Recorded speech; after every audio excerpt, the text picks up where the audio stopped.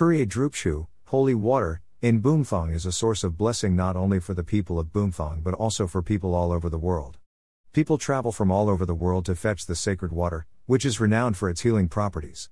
Every day, thousands of people flock to Kurje to obtain holy water.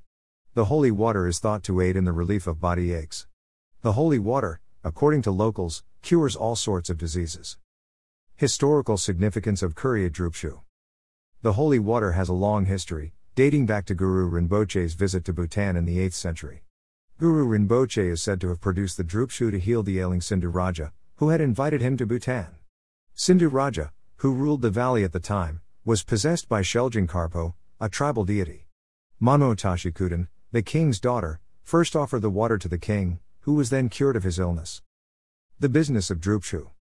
Since its inception in 2009, the water bottling plant known as Kurje Drupchhu has done brisk business.